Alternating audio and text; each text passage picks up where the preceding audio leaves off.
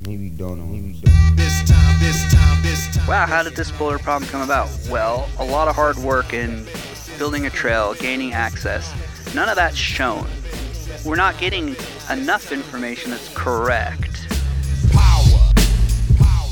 This time to build power. This time to build power. This time to build power.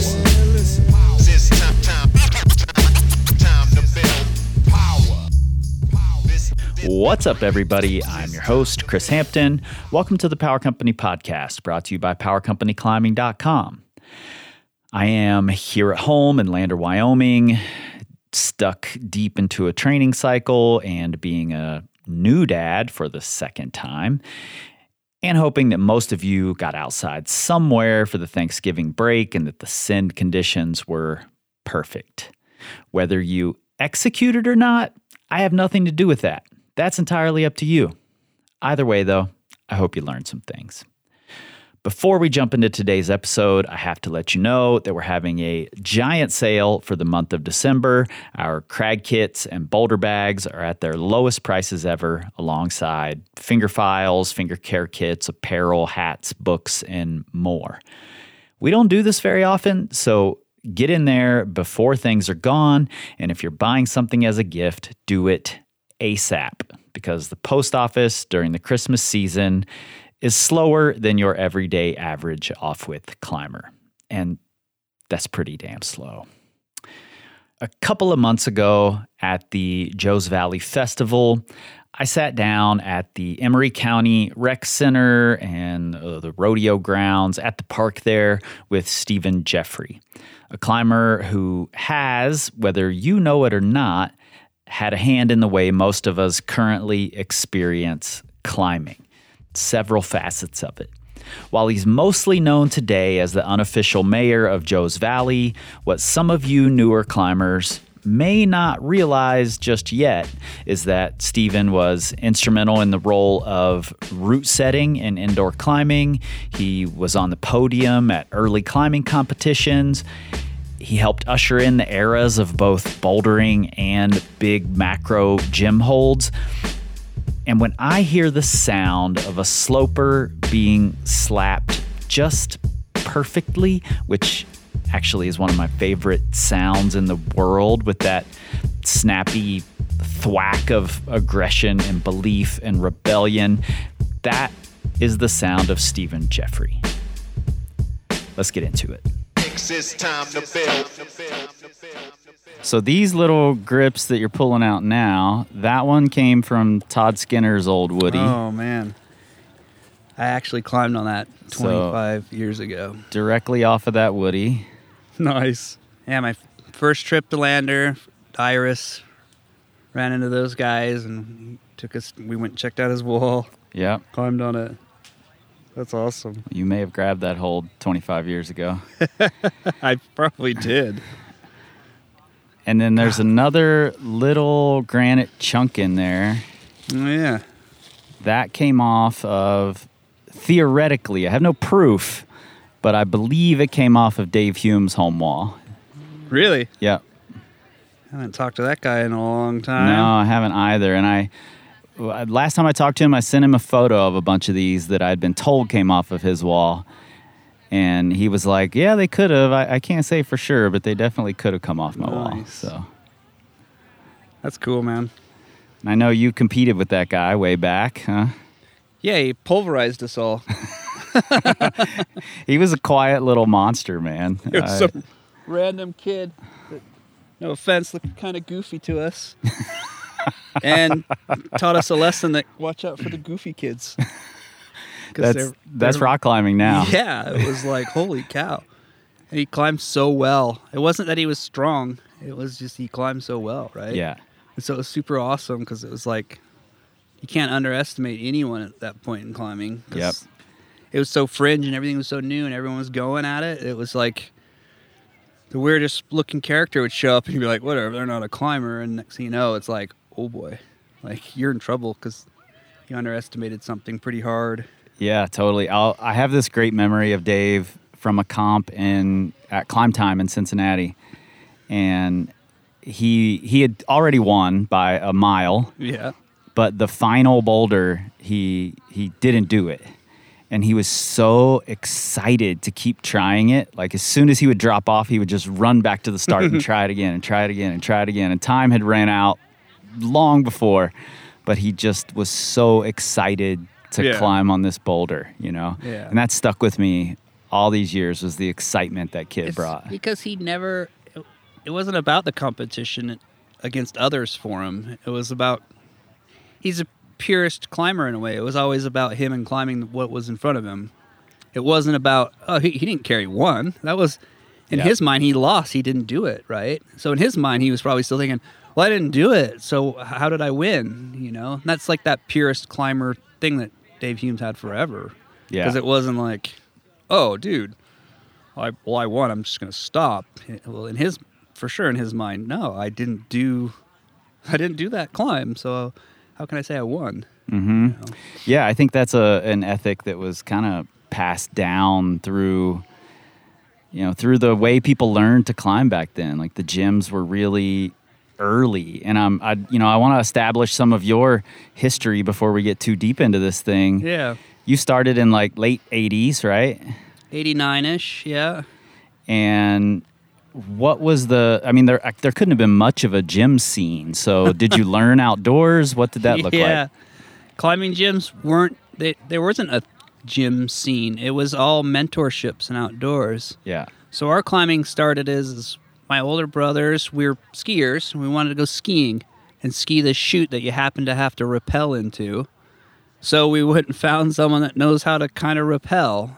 And so we literally wrap a rope around a water aqueduct in a canyon and rappel, and then had to walk all the way back up around. And it was like, well, this walking around kind of sucks. Can't we just like climb back up and fully just rig it of, guess you tie a knot like this.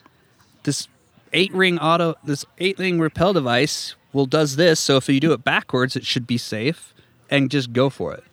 Like fully just grinding a rope over a wood aqueduct. Like there's no ink. And like, oh, this is kind of cool. Maybe we should start climbing. And then was like, oh, well, how do you do this? Well, everyone back in that day would talk about the Rockcraft book. Mm-hmm. And it was like taught you anchors.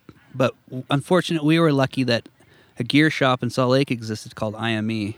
Mm. And the guys at IME were definitely, they're friends for lifetimes, you know. They still tell stories of 10-year-old me and stuff like that, which sometimes is embarrassing, but it's what it is.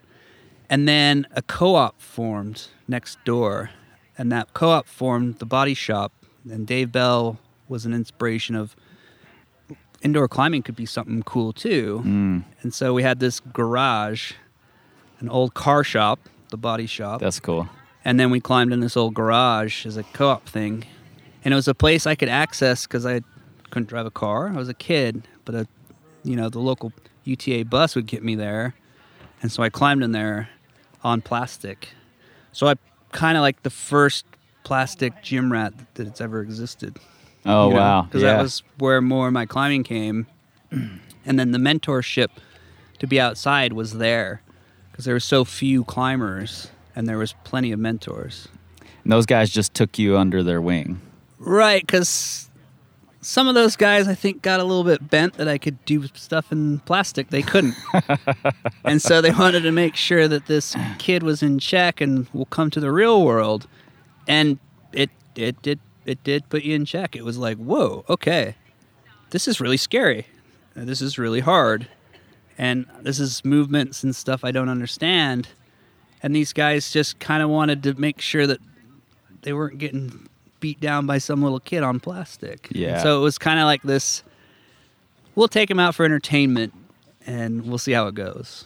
Was sport climbing a thing in Salt Lake at the time? Like, was that when sport climbing was sort of really blowing up? So sport climbing did start blowing up early 90s, right after the whole Smith Rock beginnings and stuff like that.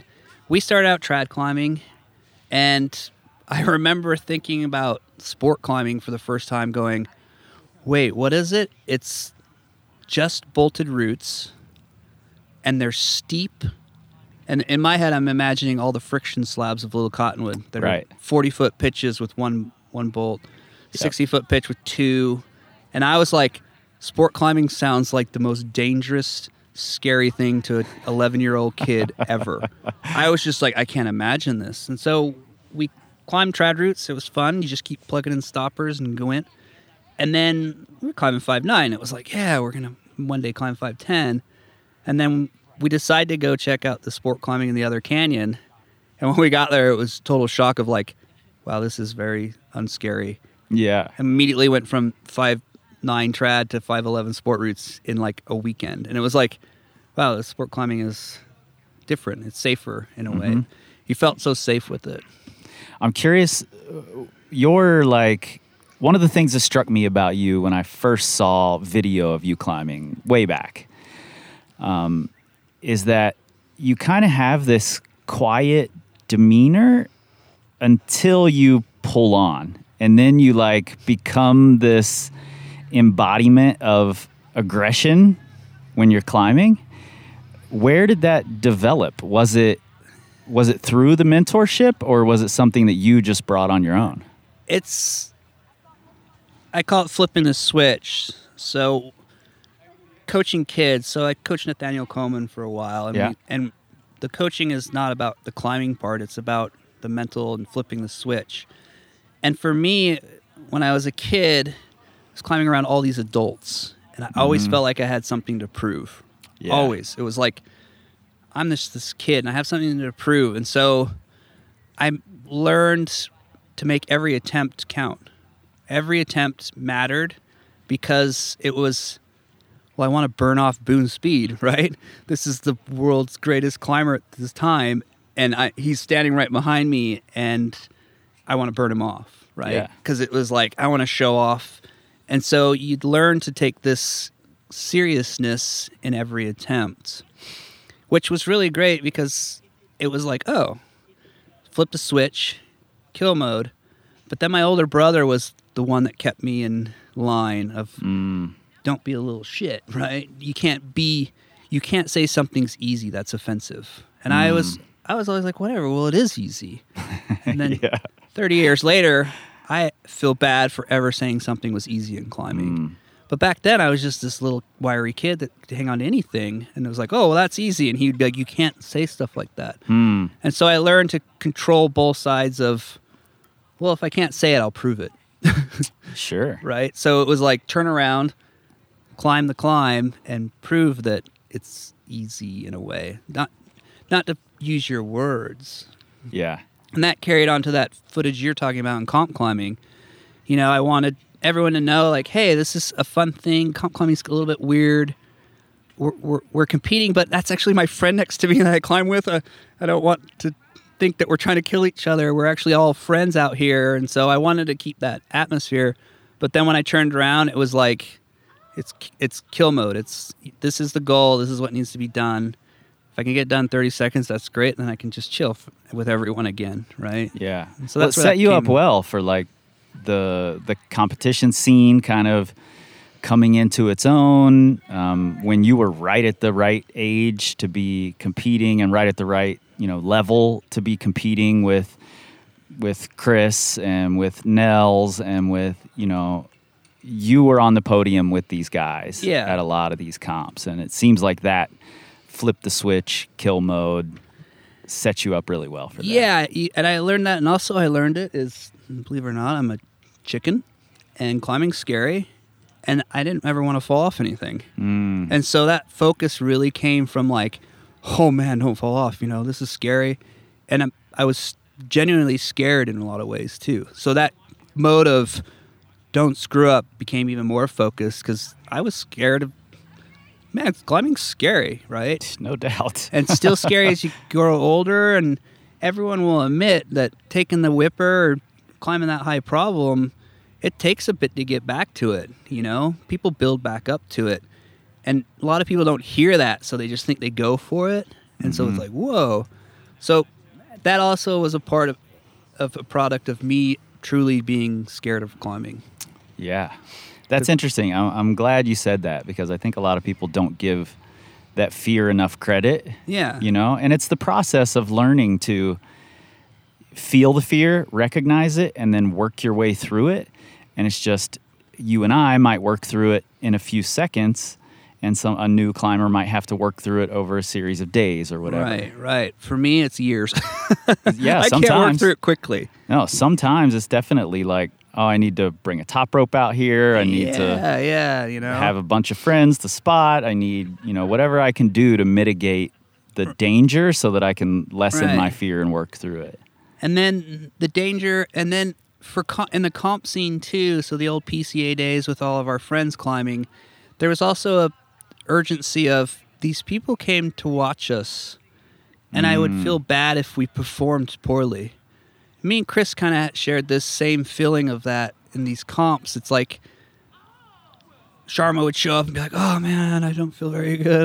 When we get these nervous feelings of these people came to watch us, crap, we better not screw up, you know? And so that's where all that switching comes from is like, I would feel really bad if someone drove all the way out here and I just stood on the ground because I couldn't do anything, Totally. At that same time that the PCAs were blowing up was kind of this first big bouldering boom. Was there any pushback in the Salt Lake climbing community for the bouldering boom kind of taking over from trad and sport climbing? So back in those days in Salt Lake, there wasn't the climbing scene. Everyone respected everyone because everyone was a master at that craft, right? So there was always people that you would see and you'd just be like, you knew what they did last weekend. You knew they did that RX trad route. They're not a boulderer. And so the mutual respect between the different styles of climbing from trad, sport to bouldering was across the board. No one was in a hierarchy because those climbers at the time, like Boone Speeds, the Mike Calls, and Del Goddard and those guys were climbing all the same too. They would boulder, they would trad climb, they'd sport climb, they'd do first descents, and there was just mixed. It wasn't a mixed review, but it was an even playing field of each activity in our sport was the same level. And that time there was enough room for us all to grow. The boulders were over there, the trad routes are in this canyon, the sport climbing's in this canyon, and there was enough room to go around. And the old schoolers, they thought it was kind of cool. We had some old legends. Our old Salt Lake City mayor was a climber, Ted Wilson, and he established trad routes back in the late 60s, early 70s, bold climber, became the Salt Lake City mayor for a while, and he still saw it as this is a cool evolution of the sport. I had no idea. It was highlighted for me though. Where I was, there was a bit of a division between boulders, sport climbers, trad climbers, but then 3 Weeks in a Day came out. Oh yeah. And if anyone listening hasn't seen 3 Weeks in a Day, I don't know if it's available online anywhere. Dude, I tried to hunt it down a week ago. It's so good. Classic Mike Call film. I've got it on VHS still. I love it. But in that, they make the first trip that anybody else ever saw to Joe's Valley. Yeah. They also, when their RV breaks down, they find some crack climbs out in back of the shop. And they're just climbing these crack climbs, with gear. They brought gear with them on their trip. Yeah. And then they go to try to climb these new 514 sport routes in New Mexico. Climbing. And that was what climbing was back then. It was climbing. It wasn't broken down into categories so much. We were climbers going climbing. You go aid climbing, and then the next weekend you're out bouldering, and it was totally normal. It's oh yeah, I was doing some scary aid. It terrified the crap out of me. Oh, now here I am bouldering on this boulder that's 3 feet off the ground, and I'm scared for some reason. It was just climbing. How did you get involved in the shaping, route setting side of things? So I was probably 19 years old. So early 90s, the Wasatch Front Rock Gym begins and Rockreation in Salt Lake City. The first kind of bigger gyms open pretty close together. And as someone that can't really drive a car, can't get anywhere, these gyms became places to go. And naturally, you just want to, you start putting holds on. You start, you start creating movement in climbing gyms. Because back then, nothing was marked. It was just holds on walls. Right. And everyone just made up things and you just shared it. It was just a building with a bunch of spray walls. Right. Yeah. It's funny because climbing gyms are coming full circle almost nowadays. Like it went all the way from route setting. Now it's back to this, these spray wall scenarios are really cool. And so that was just kind of how it was going. And then Dave Bell and Rob Gilbert out of Salt Lake start, climbing holds aren't, there's only these few holds, these holds we have here. And it was kind of boring in a way. So Rob Gilbert and Dave Bell decide, let's start a hold company. And that's when Pusher began. And when Pusher began, it was just as punk rock as it could get, It was just, literally they were all kids at the time. Everyone was kids and they were just like winging it, And it was cool. So anyone could pick up a block of clay back then, and foam wasn't even shaped at the time, and make something. And it was like, put it in a mold, It was just how it was. Anything would be cool other than our current holds. Yeah, I've always sort of equated, like I'm pretty sure Mike shaped the Boss. Is that right? Mike Call and Mark Russo kind of work on the Boss because they went on a font trip. Okay, and that was one of the first big like macro holds. Yeah. And even though Mike shaped it, I've always sort of equated it with you because of the like aggressive, physical, slappy style that we saw you climbing with, and we saw, Mike's footage of you, Boone's photos of you, and it all contributed to this like really aggressive punk rock sort of ethic. Right, because believe it or not, jumping around in climbing comps is new.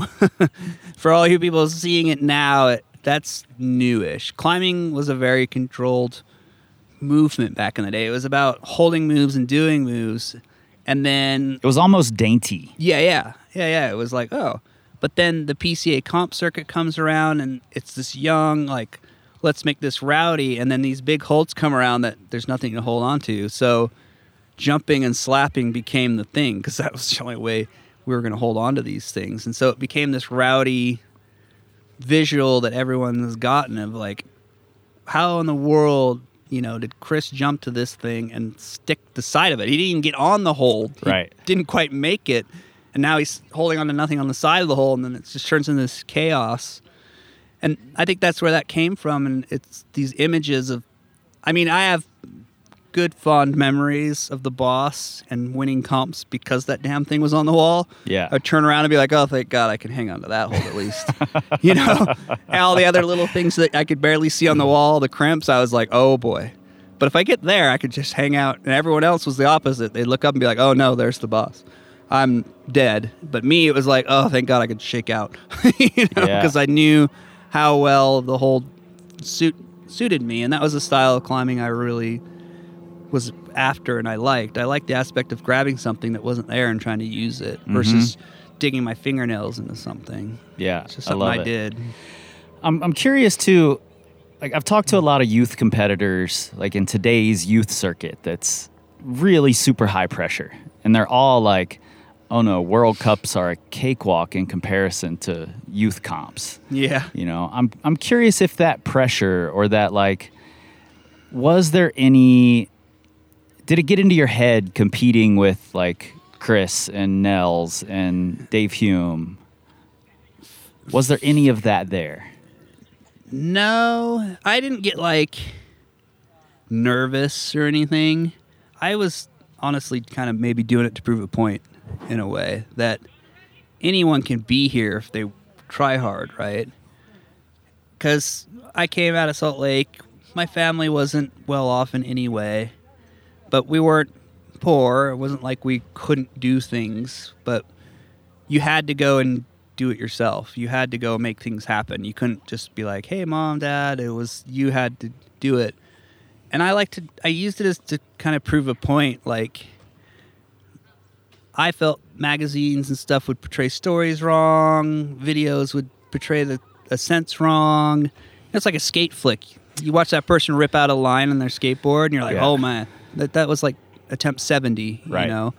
And I saw the attempt 70 to do that, but then everyone's only seen the number one attempt. And it kind of bugged me because I felt like people are getting false, realities of what was happening out there.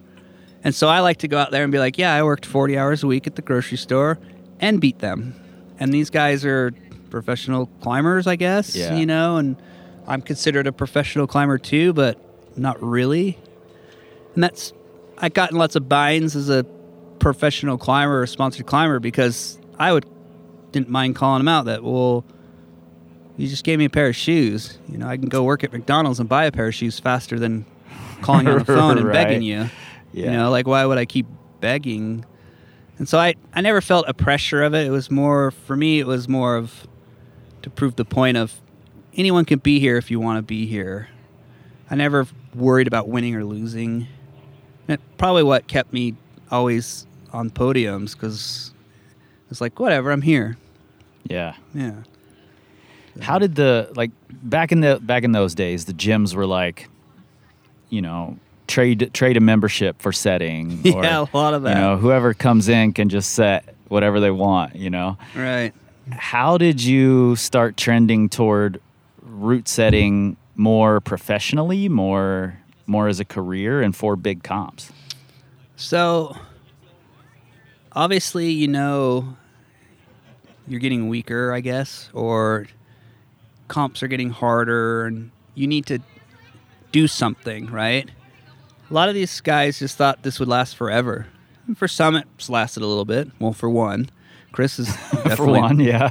and so a lot of us realized quickly, like, oh, what are we going to do? And so for me, it was like, I need a job. And climbing has been my whole life, and I love it. What am I going to do? And so it was pretty like, oh, well, there's this evolution coming of climbing gyms. So you master movement out of fear because you don't want to fall off.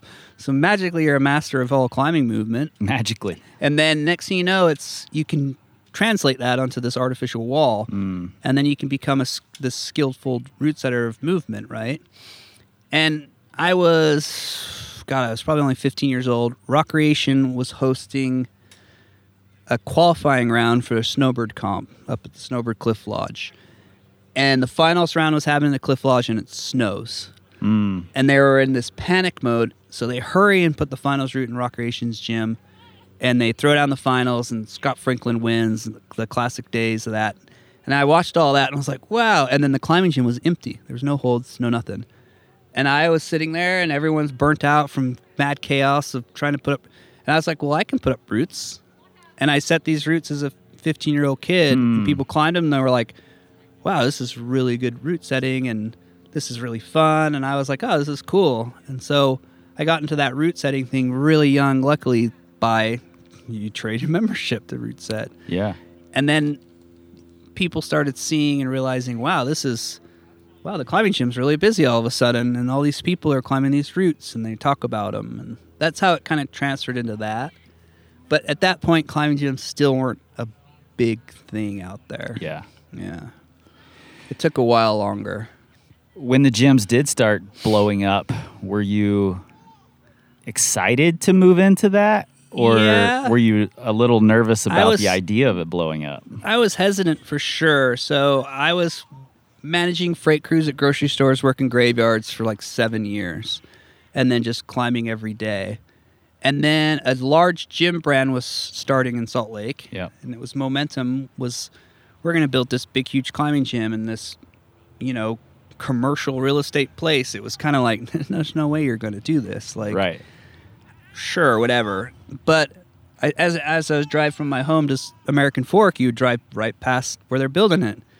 And every weekend you're like, wow, it's a little bit, whoa, they cut the roof off. Wow, oh, there's a hole. And you're kind of like, whoa, they're doing this. And so I randomly was just like, well, I'll just stop in, check it out. I was actually planning on leaving Utah at that time because I felt I'd climbed everything. And I was going to move with the grocery company because they're a massive company. I could go work anywhere. But I decided to go in and look. And I went in and looked, and randomly this guy, Big D Demeter from Welltopia at the time, I knew him from random other things. And he's in this building, and he's like, whoa. And we're like, wow, what are you doing? He showed me everything they're doing, and I was like, wow, this is amazing. And at that point, the gym was thinking about how they were going to start selling memberships. What was their angle to convince people you need indoor climbing and outdoor climbing? And it just happened that me standing in the building really helped them out, because people were coming and peeking around, were like, well, what's Steven doing here? Does he work here? Like, is he going to be a part of this gym? Because when we lost the Wasatch Front, it really, when that gym was lost, it really, a lot of people didn't know where to, they felt lost with their climbing gyms. They didn't know what to do. They never felt a home. It's not like today where there's 7 other gyms in town. Right. And so they asked me what my plans were, and I said, this is my plans. And Momentum thought they could change them. And they did. They changed that plan for me. Cool. Put me on that path. Well, fast forward, and maybe not even fast forwarding that much, because you had Little Cottonwood there, but you're developing bouldering outside.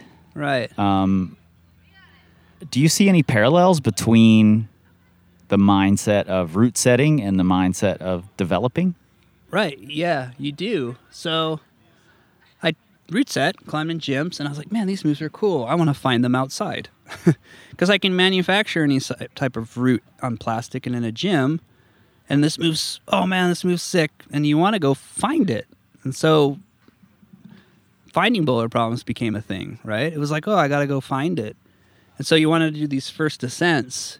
But then at that time, too, first descents were kind of king, Yeah. It was like, oh, you repeated that. Oh, you repeated so-and-so's. Yeah, you repeated. Yeah. But you did what?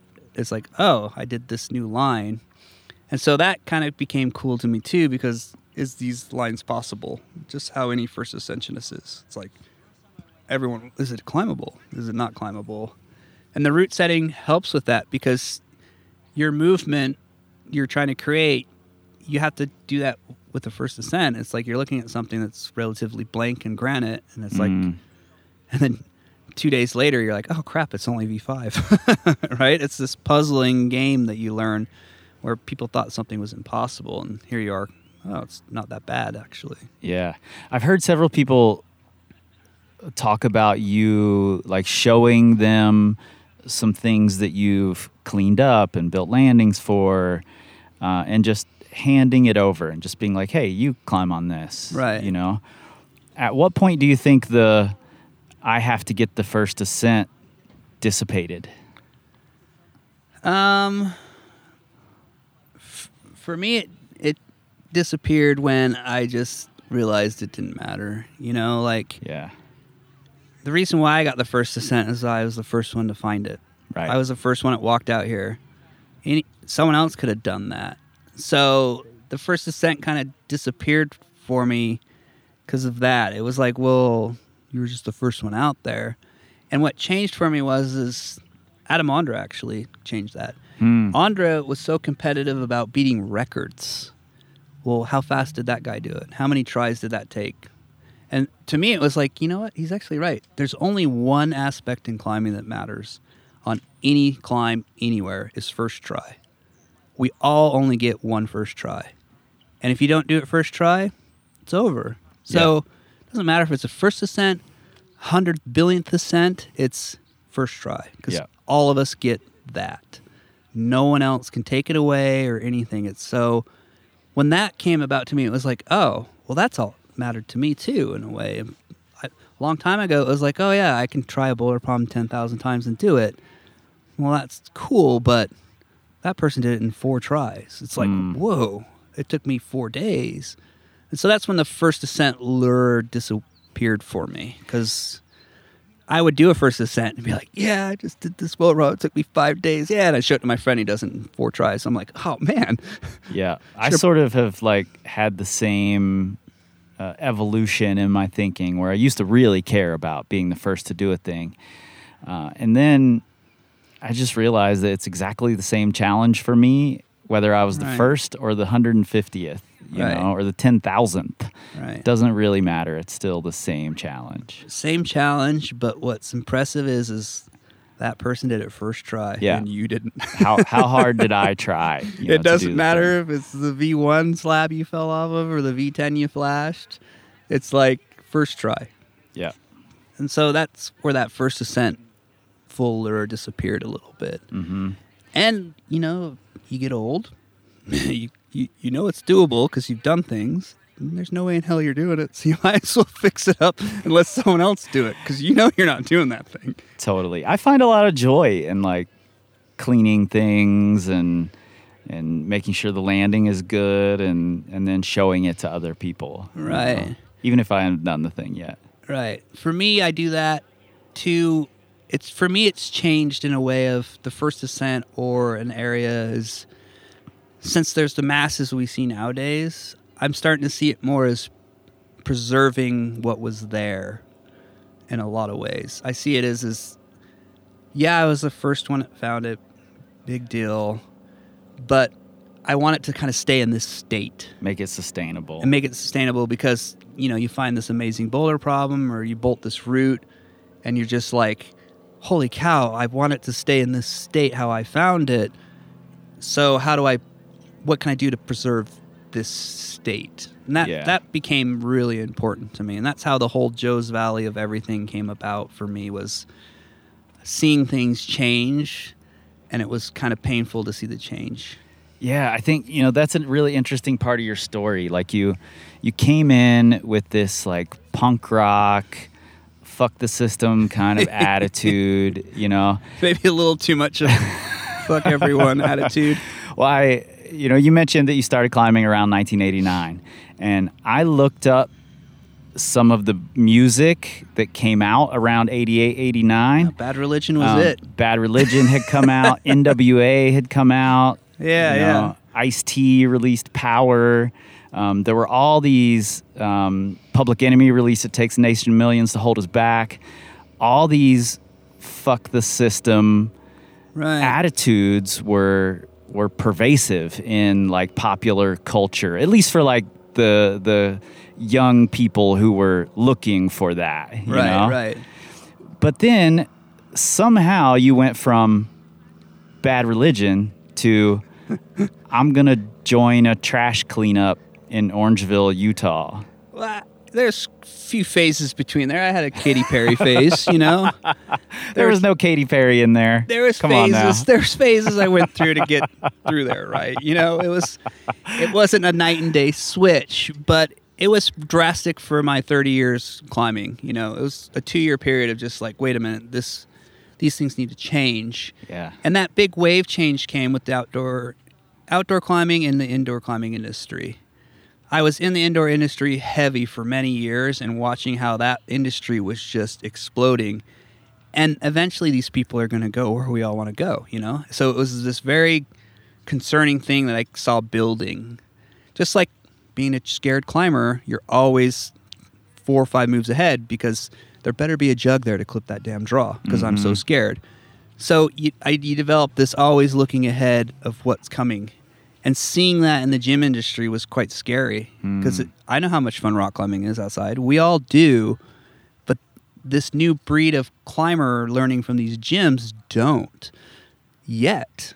And when they do, what in the world are we going to do? What's going to happen? And so in the 30 years climbing, there was a time where I took a good, serious 4 years and didn't climb a ton. I was just... you finally fall out of the romance of it. Yeah. You still love it, but that romance period, and that time frame was when the big gym booms are going. Everything's going, right? And then I go back and visit Joe's, and you could see it plain as day. It's like these starting holds are 3 feet higher off the ground just from erosion. That tree's dead. That tree's dead. That tree's dead. There was a bush there. There was this there. And you're just kind of like, whoa. It changed so quickly to where it was like, well, who's going to do something? Like, who's going to say something or who's... And I just stood there and I was like, well, why does it have to be someone? I can do it. Like, I'm standing here. Why don't I do it? Why don't I help make this sustainable / everyone else can kind of understand it, right? Yeah, well, we're sitting here now during Joe's Valley Fest, and in the last few weeks, we've watched, through some of your posts, some posts from climbers in Salt Lake, that two areas that are near and dear to you, Right. Little Cottonwood Canyon and Joe's Valley, a bunch of things around the V7 level have been chipped. Right. I know how you feel about it, but I want to talk about it. So No, it is. So, in our history of climbing, chipping, manufacturing was some sort of thing. But it was always the first ascensionist, right? It wasn't a established thing. So that's when the beginning of manufacturing and chipping was kind of like, well, this is kind of weird. But no one had ever climbed it before. And then, if some of you remember in Fontainebleau about 15 years ago, someone very disgruntled with the Fontainebleau forest and all the climbers of Fontainebleau, the local legends, decided to take a hammer and destroy classic boulder problems. yeah. Full malicious attempt. Like, it was all malicious. I want to get back at these people. So then it goes on further to where those things were explainable to me in my head. I could justify being really angry and taking away something. I mean, that's how all anger, aggressions, and bad things. Someone is just angry and they need to take something because they just want to replace whatever their void was created. So we get out to this point, and those things, yeah. But a couple weeks ago, in Joe's, we did a little mini trail maintenance on a boulder problem that I'd climbed over 20 years ago.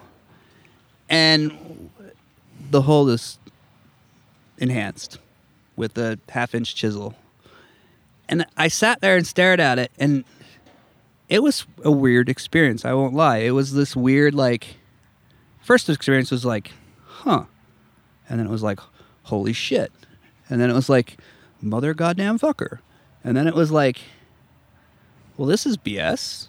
And then I started going through the whole wave of like, well, why? What? Why? Yeah.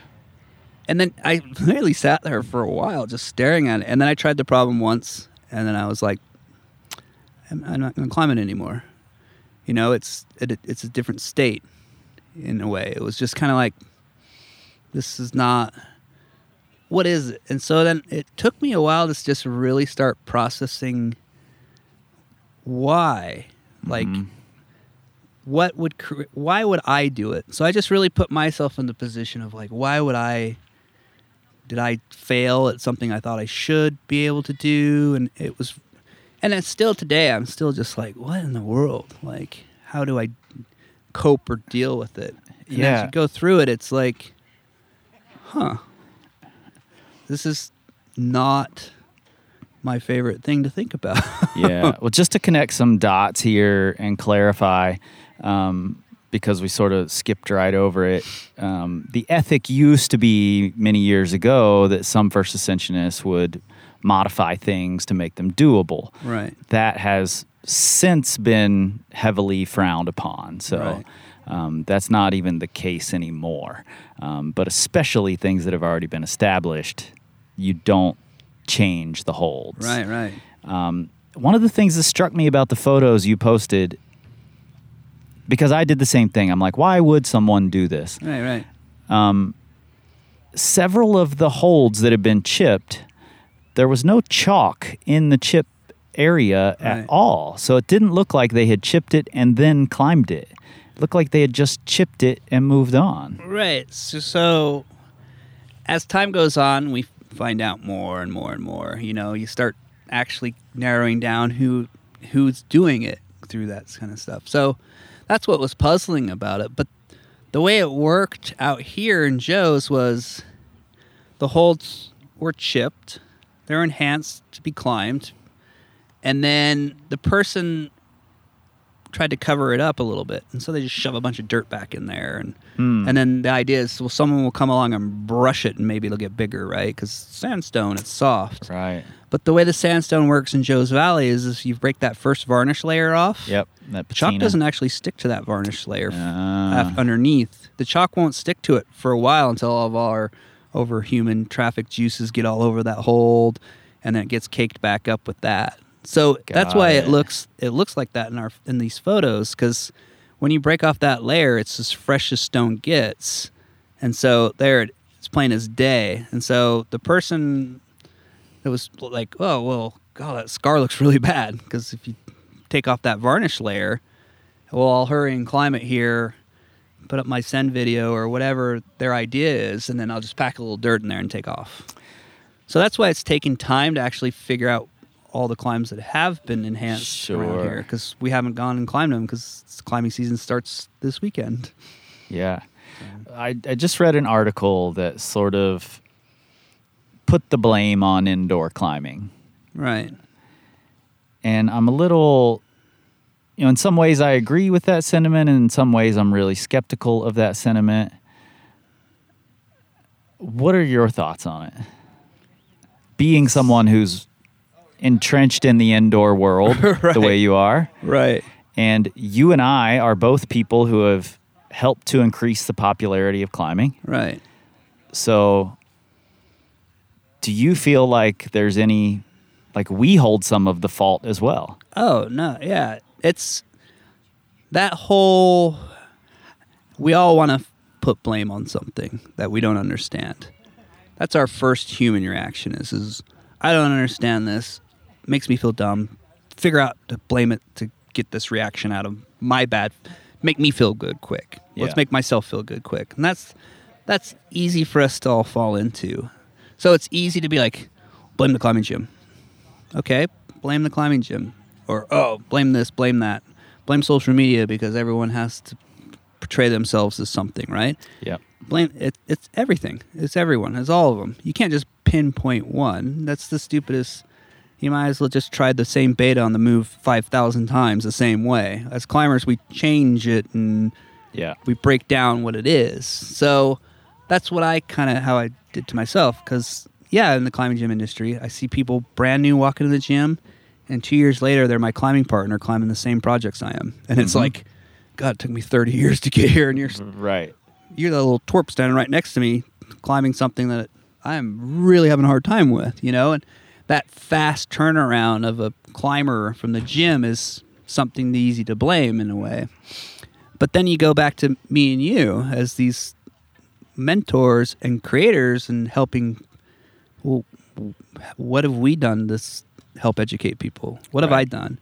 You have your podcast and people can listen and be it. Me, what have I done? I haven't done anything. I'm in Castledale hiding. I'm not out saying or doing anything. So I can't blame someone. I can't, I should be blaming myself too, right? Because it's like how to pinpoint it. But I'm okay personally saying the climbing industry has indoor climbing industry has a huge problem with it. I am totally fine with, calling that industry out. When we go into your gyms, you go into your local gym, and when you go in there, walk around and look if there's any sort of education, simple flyer just to say, hey, just so you know, our climbing gym is catering to you for customer experience. Yeah. Outside, it doesn't give a shit what you think. Yeah. V5 is V5, This climbing area's grades are like this. Other climbing area grades are like this. Grades are to that area. The idea of what's dangerous, a high ball in Bishop is a high ball in Joe's Valley. Right? It's a route everywhere else. Right. So we learn as rock climbers, these places have that, right? Yeah. Gyms don't. Gyms are, they don't have regulations quite yet on how high their walls can be, but they all kind of follow this guideline of providing a good customer service. They're not there to scare the crap out of you. That's why there's 10 million quick draws on your wall, top ropes hanging, and padding that no human could carry by themselves to a boulder. Yeah. So it's this customer experience they're creating for you and not explaining that when you go outside. Yeah. So when these new climbers get really, really strong, really, really fast, and send your project next to you and become your friend, don't have that, they go out on their own and they go for it. And they're really, really strong, and they can get into danger really, really fast. And they can be quick to be like, well, I'm really, really strong. This boulder problem should be easier. Yeah. And so that factor could come into play. I can see how it can come into play really, really quick. Yeah. You can catch a beat down way faster outside than you can in the gym. Oh, yeah. Oh, yeah. If you want a good Your humbling... ego can get crushed. If you want a good humbling, go climb in an area in the worst heat conditions imaginable. Yeah. And then you'll just be like, yeah, I get it. But us as climbers, the old school, we understand that because we've gone through it, because that's where we started and that's where it was. And so that you can blame that gym industry. And then I have social media. I have an Instagram, but I only allow 5,000 people to follow. So if you're trying to follow now, sorry, you have to wait for someone to leave. It's just a weird thing I did because it's funny to me. Yeah. It's like, oh yeah, well, 5,000 is the limit. I don't know why I put it that, but that's just me being weird, and I don't care.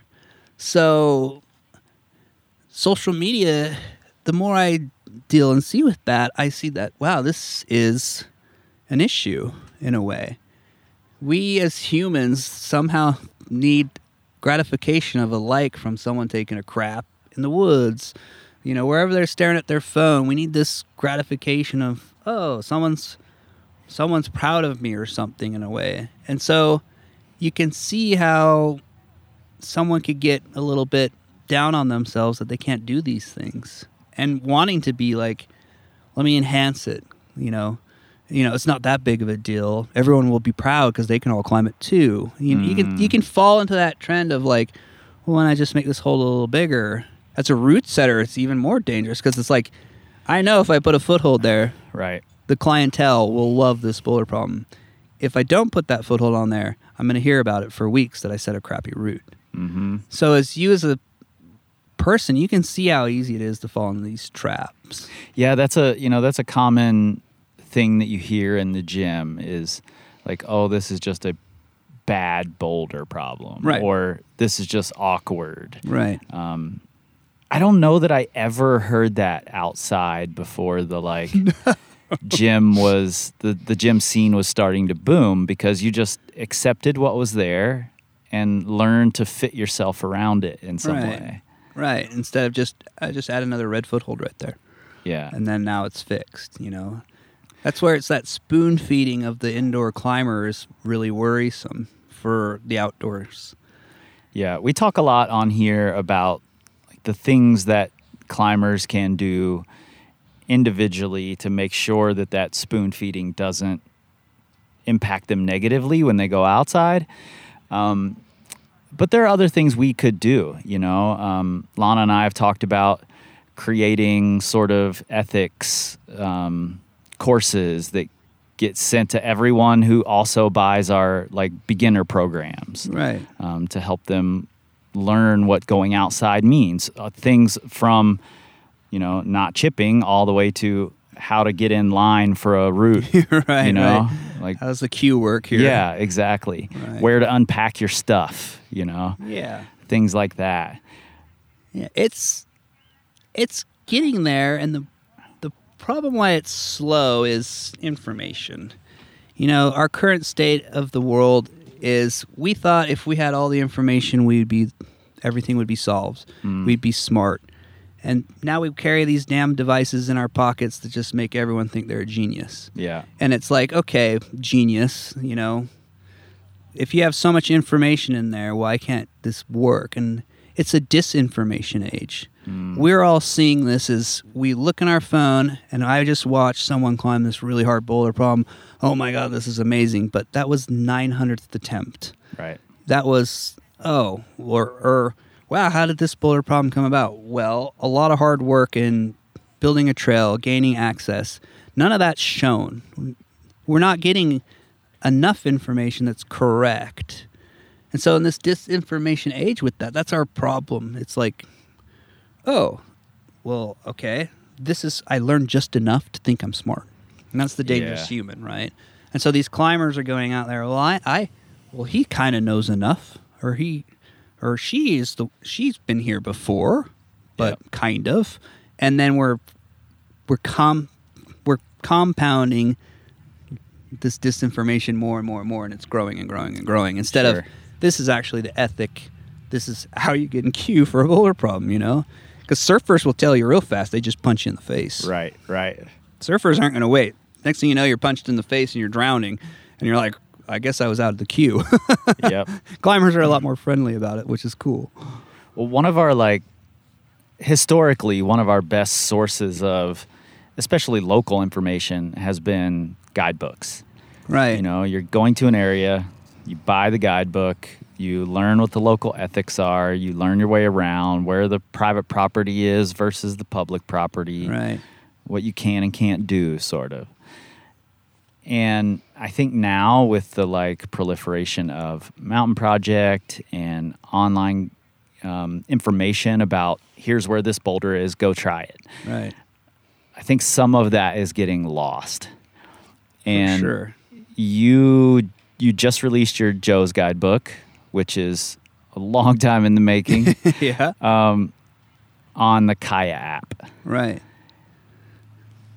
With the chipping that just happened, how are you feeling about having that guidebook out there on an app? Is it a good thing? Is it a bad thing? Right. So people that know me know I just will say whatever the hell I want, and that's fine. And I'm totally fine with that. And I'm fine with myself and how I feel about things.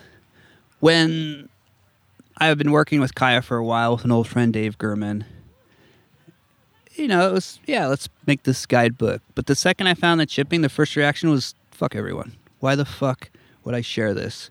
Why would I care where all this stuff is? Why would I give someone the golden ticket to destroy everything? And the honest opinion of why I didn't release my book in the beginning was Joe's Valley was in the transition of local and climber. And my thought was, why would I put a book in the food ranch? And the first thing we talk about is the fragileness of amazing classics from Rain, and a local read it and go, well, I know how to get rid of rock climbers, and take a hammer and go smash every hold off. So it exactly happened what I didn't want. It was like, holy shit, did I just manifest this whole nightmare for myself by not releasing it 10 years ago? Because my fear was a local with a treasure map of gold to get rid of us. Now the treasure map of gold is like, oh, well, don't have to worry about a local, I'm about to worry about someone that's ego can't handle the grade and needs to enhance it. So it's painful in some ways, right? Yeah. But I see it doing the guidebook with the Kaya app. I teamed up with the apps because, for one, I'm not going to say me and you are old.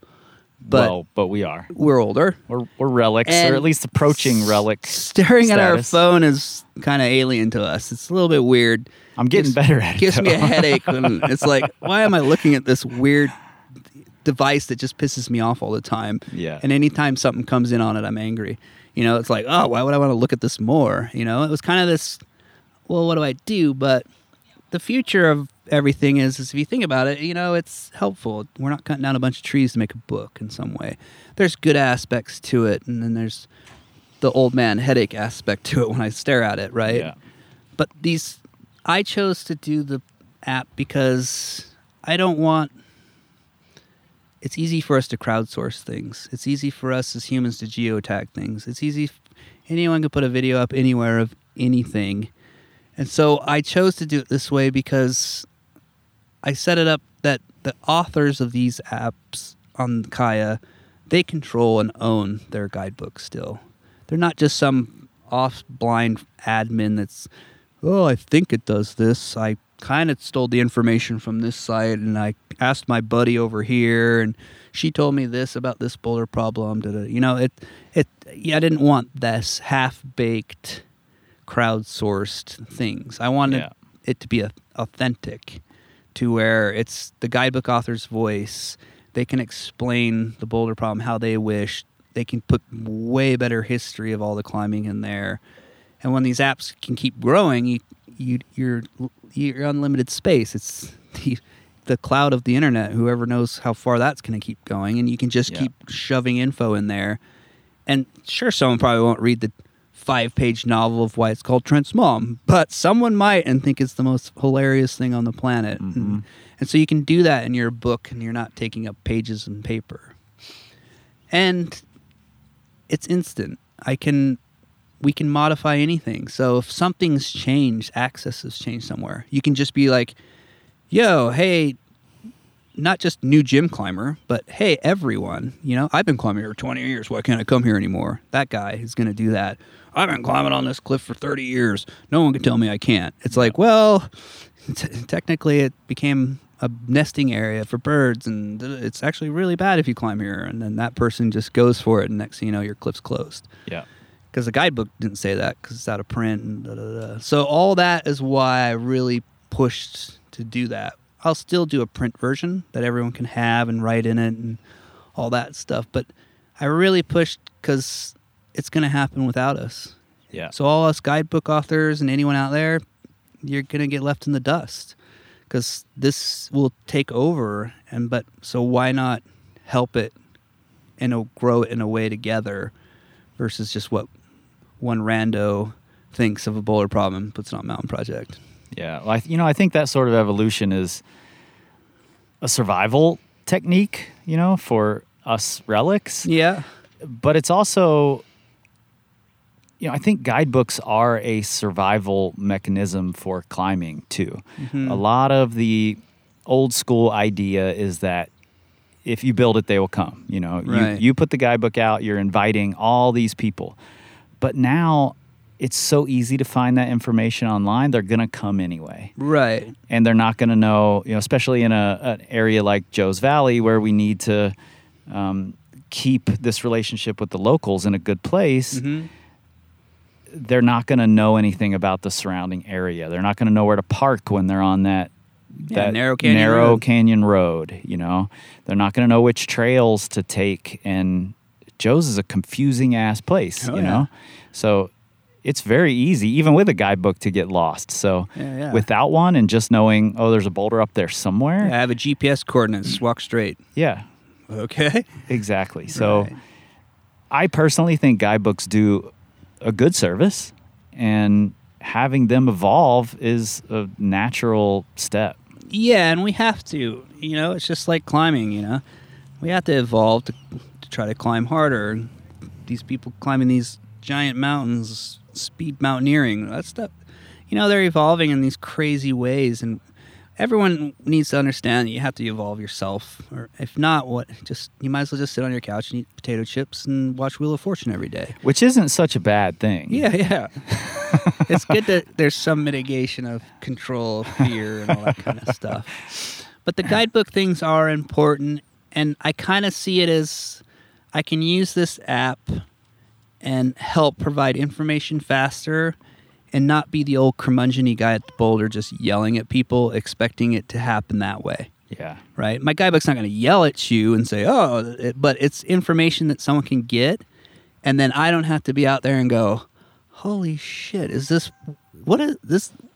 Does this person really think this is like normal out here or okay? But I can't get pissed because what the hell do they know? They probably at their house is probably sheer chaos in their apartment. There's probably shit everywhere, and they're just used to that. But when they come outside, it's like, it's like, wow. And so it helps prevent me being angry. In Joe's, we have a lot of good sayings about seasons around here and stuff. So I like to say, it's springtime in Joe's Valley because all the license plates turn green and the tick marks start growing. And that is 100% true of Joe's Valley. If you're here in that season, Colorado just shows up and plates are green, the tick marks grow. It's just... Yeah. Same thing happens in Wyoming. Right. There's no way I can deny that. I can't deny that. But you know what? That's just kind of like, their boulders are that way. And it is, because when I troll the internet, because I'm a troll, watch out, I troll all of you. I look and watch these videos, and I'm like, man, if you can't tell where that handhold is, you just, obviously the boulder problem's above you. Like, if you can't muscle memory these things and you can't do this, you know. It's to the point where I was kind of bagging on some Coloradoans, I think, or just some randos that smoking Joe, and we're up here in Joe's, and this dude has this tick mark that, I mean, I was unexplainable tick mark. It looked like art to me for a minute. And I was just kind of like, huh. And I proceeded to brush it away without saying anything. And I'm the bad guy all of a sudden. Yeah. And I was like, yeah, this will be funny. Oh, I'm the bad guy. I'll just brush it away here. And I'm like, oh, yeah. I hiked the boulder problem once, hike it twice. As I'm doing it, I'm completely muscle memorying this boulder problem. And then I look at them all, and I take my hoodie, tie it around my eyes, and climb it blindfolded. And said, you should probably do more art. You might climb it. I climbed the thing completely blind. And it's like, if this is how you have to do the boulder problem, it might be above you. Maybe work towards that better. You know, it's like, what in the hell is going on here? An old man did it blindfolded. Well, Stephen, it wasn't red and obvious. You know, you have to know exactly it's not where to glowing go. on a kilter board or all those training boards. It's but it's just here with the guidebook coming and guidebooks going, that information can be used. But then what's also important is with the guidebook, it helps give everyone else a voice, not just me being a gatekeeper. It's not me going out there and saying, what the hell's wrong with your dog? What's it's everyone has this information of this is the general rules that we go with for this area. You know, because every area is different. There's invasive species of plants. People don't know this in Joe's, but the juniper tree is invasive. When I worked with the Forest Service, it's terrifying. He whips out his chainsaw and gets this smile on his face and just starts mowing them down. Yeah. And you're just like, no, that's providing shade. And they're just like, it's an invasive species. Yeah. None of us climbers know that, because if you go over into Tahoe and you touch a juniper, you're going to jail, right? And so these guidebooks are important to create this info. So then when we're all out there and someone's new or someone's never been there, we always do that. We go up to someone, hey, have you climbed here before? Oh, yeah, I climbed here, this. Oh, this problem's great. That's a standard exchange of climber in a lot of ways. But now that standard exchange is, by the way, it rained yesterday. Maybe we wait till this evening to climb. Or, oh, hey, by the way, you actually don't park in this canyon, or you don't, this canyon's a ranch road and there's ranchers, or you go out to cliffs and it's like, well, we don't leave our draws hanging on these cliffs because, that's what's important with these future of developing a guidebook, not just to give the guidebook author the voice to be this gatekeeper. Everyone that's read it, that owns it, can be the gatekeeper. Yeah, and you're going to have your opinions. I'm going to have my opinions. Everyone else is too. But really, what's at stake with a lot of this information is the climbing area itself. Right. Like we're trying to make sure we retain access and a good relationship with the locals, and that's what's at stake. Yeah. So because if you really take your climbing area and break it down, one thing I did to really help us in the climbing community of Joe's Valley is I'm on the Trails Build Committee with the county. I sit on a board. Every month we meet, so it's all of us, Forest Service, BLM, it's OHV people, it's it's all of us are in a room once a month talking about the future of Emery County's trails and visitation and how we manage and mitigate everything. And so when you start working with those agencies, that's what you really learn. Like, you're not even on their map. When you set their map down and look at it, there's white, there's green, and that's that land, and that's who manages it, and that's that. Your climbing area can be on this, and you think you, as the climber, own it. yeah, you're the most important thing there. You're far, far from it. And so if you're looking to better your climbing area, because a lot of people ask me, well, oh, you did all this amazing things for Joe's Valley. It's like, no, I didn't. a bunch of people did. It just, unfortunately, the Real Rock kind of portrays that I'm some sort of whatever Joe's, and it's like, well, no. I honestly, when I watch that Real Rock, it kind of disturbs me a little bit in a way, because there was so many other people involved to make that happen. It wasn't just the weird haired guy that climbs out here. It's not that. It was, and so it kind of bugs me a little when I've only watched it twice, honestly, because it kind of bugs me, because so many people are involved. So all these people always ask, well, how do I make, what did you do? And it's like, well, the simple things. You get as many people involved that has the say of that piece of property, that land, that area, and you work together to make it best. So as climbers, you need to prove why you're there. Like the Bishop, their coalition's going well. They're getting it. They're understanding. And you need to prove to the city of Bishop and LA Water and all those people that you're an economic driver for Bishop. It's just not a gas town to Mammoth anymore. There's people coming to Bishop, not just to fish that river. Right. That river there, the SADS though, oh man, is good. If you're like a V15. Steven's new love. If you're a V15 fly fisherman, that river is, the Owens through there is world class, right? But climbers need, it's obviously the climber cars outnumber those fishing cars. Right? And so the climbing communities are understanding, oh, we need to prove you're an economic driver and your skin is in the game to protect their land as well. It's like, hey, we're here to take care of your land, because that land manager, when you meet them, they're pretty exhausted humans. They're like, whoa, I have thousands and thousands of acres I have to watch over, and I'm have to worry about now these weird crash pad people. Oh, it's like, holy cow, now what? But if the climber is there and you guys are proving your point of we're here to enjoy the land too, plus protect it, it goes really, really well. Yeah. I mean, when I started climbing, I really didn't care about the environment at all. You know, I was coming from a skateboarding background. I was like, pour cement on everything, you know, skate everywhere. But because it's like the apparatus that I, you know, play on out there, you sort of have to start to care about it. Right. I want to make sure we don't totally come off as like old and crusty. I mean, we're going to be 95% regardless. What are you loving about climbing right now? You've been in this game for a long time. You've seen it from a lot of different perspectives. What are you loving about it?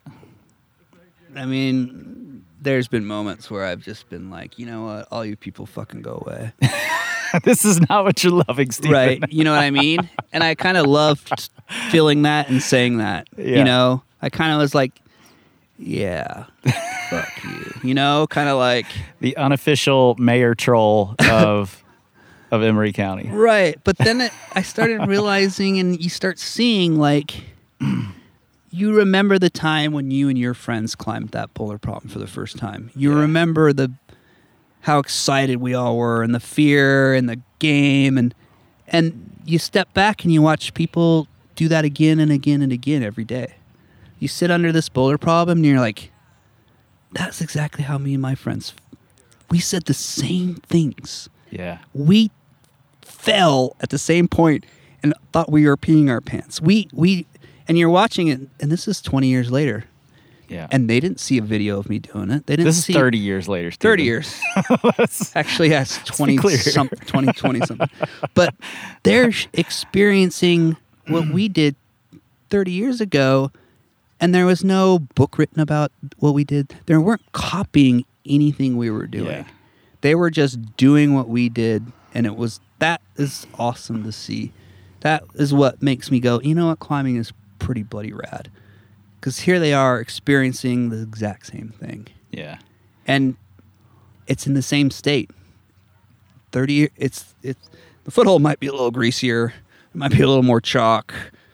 The landing might be a little better or worse. But it's the same experience they're having as that new climber. And that's what really makes me happy about going out there and climbing with everyone. Because, no offense to all you strong climbers, I could care less you climb the hard problem. Same. You should be able to climb the hard problem because that's all you guys are doing.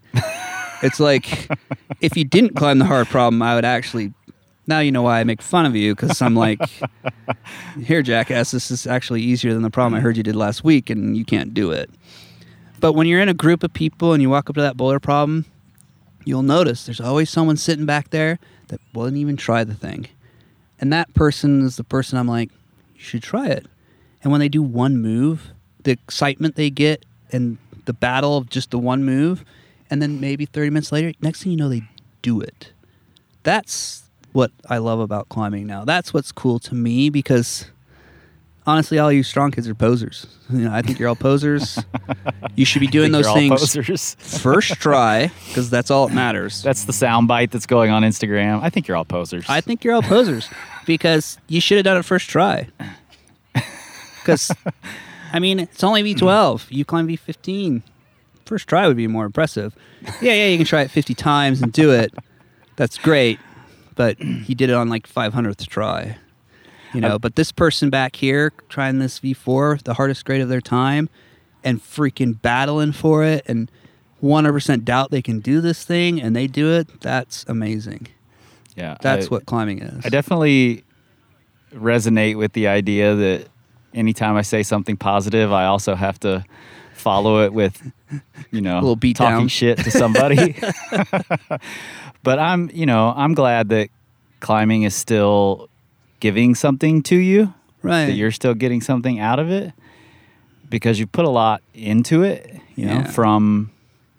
from just photos of you and videos of you, getting people psyched to try their absolute hardest. Right. When I'm, as a Red River climber, I'm not good naturally at just trying really hard right off the ground, but I can think about a Stephen Jeffries video or photo and try to channel that same aggression into what I'm doing. From those days to route setting to developing boulders outside to helping create this really unique relationship with Joe's Valley climbers and Joe's Valley area locals. You've given a lot to the sport, so I'm glad it's still giving things to you.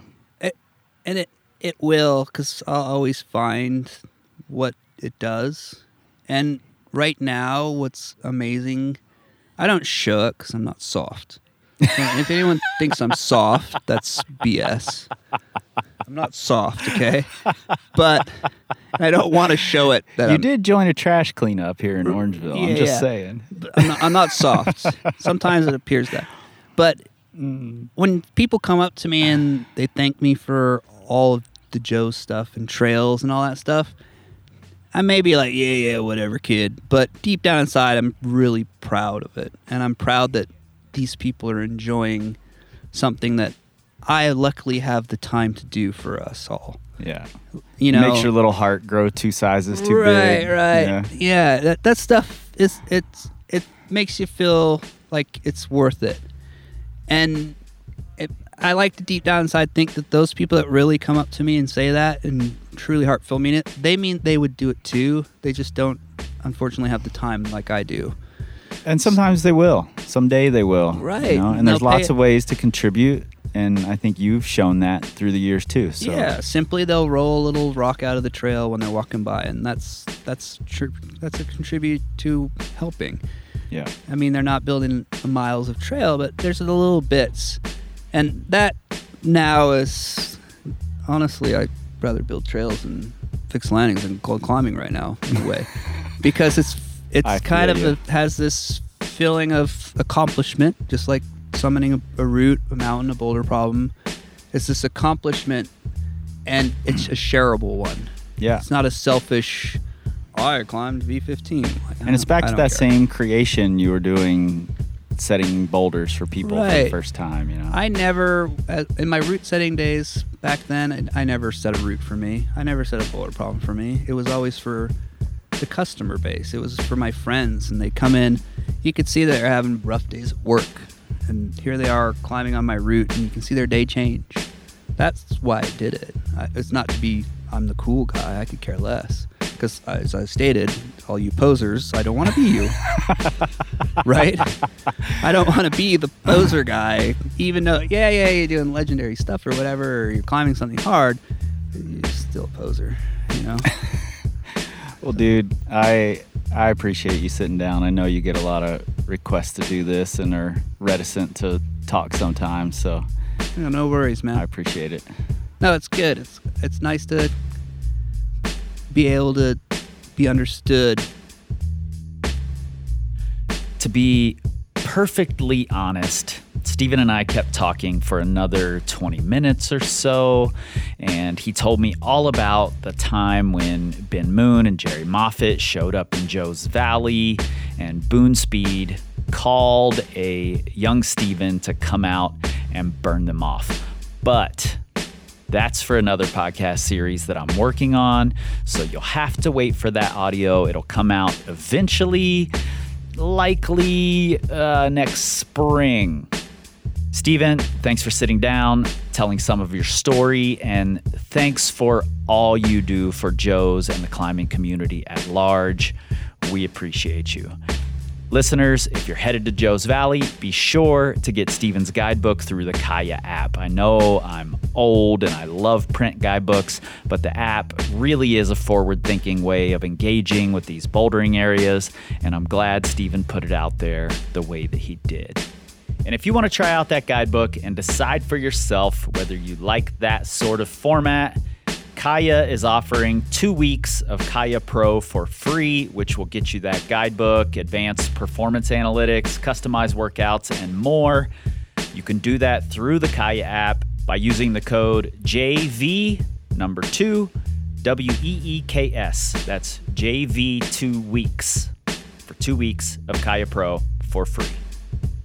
In your show notes, you'll find links to learn more about Steven, a link to the film The United States of Joe's that if you haven't seen already, you absolutely should. You'll also find links to the newly formed Joe's Valley Coalition. I joined it this year at the festival and was told I was the very first member. If you spend time there, I hope you'll join me. You'll also find a link to our big sale that's going on, so get in there, get your Christmas gifts together before it's too late. You can support the podcast by becoming a patron, buying a training plan or a course from the Power Company Climbing Academy, or simply by leaving us a review in your podcast app and telling a friend. We're on Instagram, Facebook, and YouTube at Power Company Climbing, but never, ever, particularly now that Elon is running the show, on the Twitters, because we don't tweet. We scream like eagles. You don't know. This time, this time, this time, this time, this time, this time, this time, this time, this time, power, this time to build power, this time to build power, this time to build power. This time to build power. This time to build power.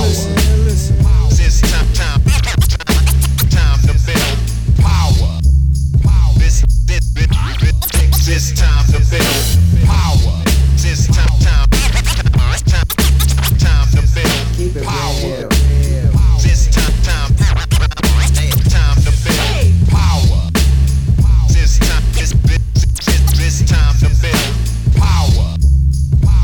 This time to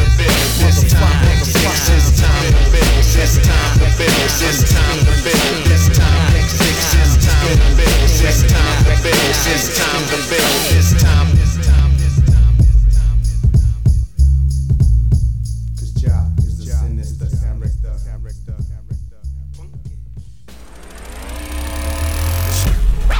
Structural audio.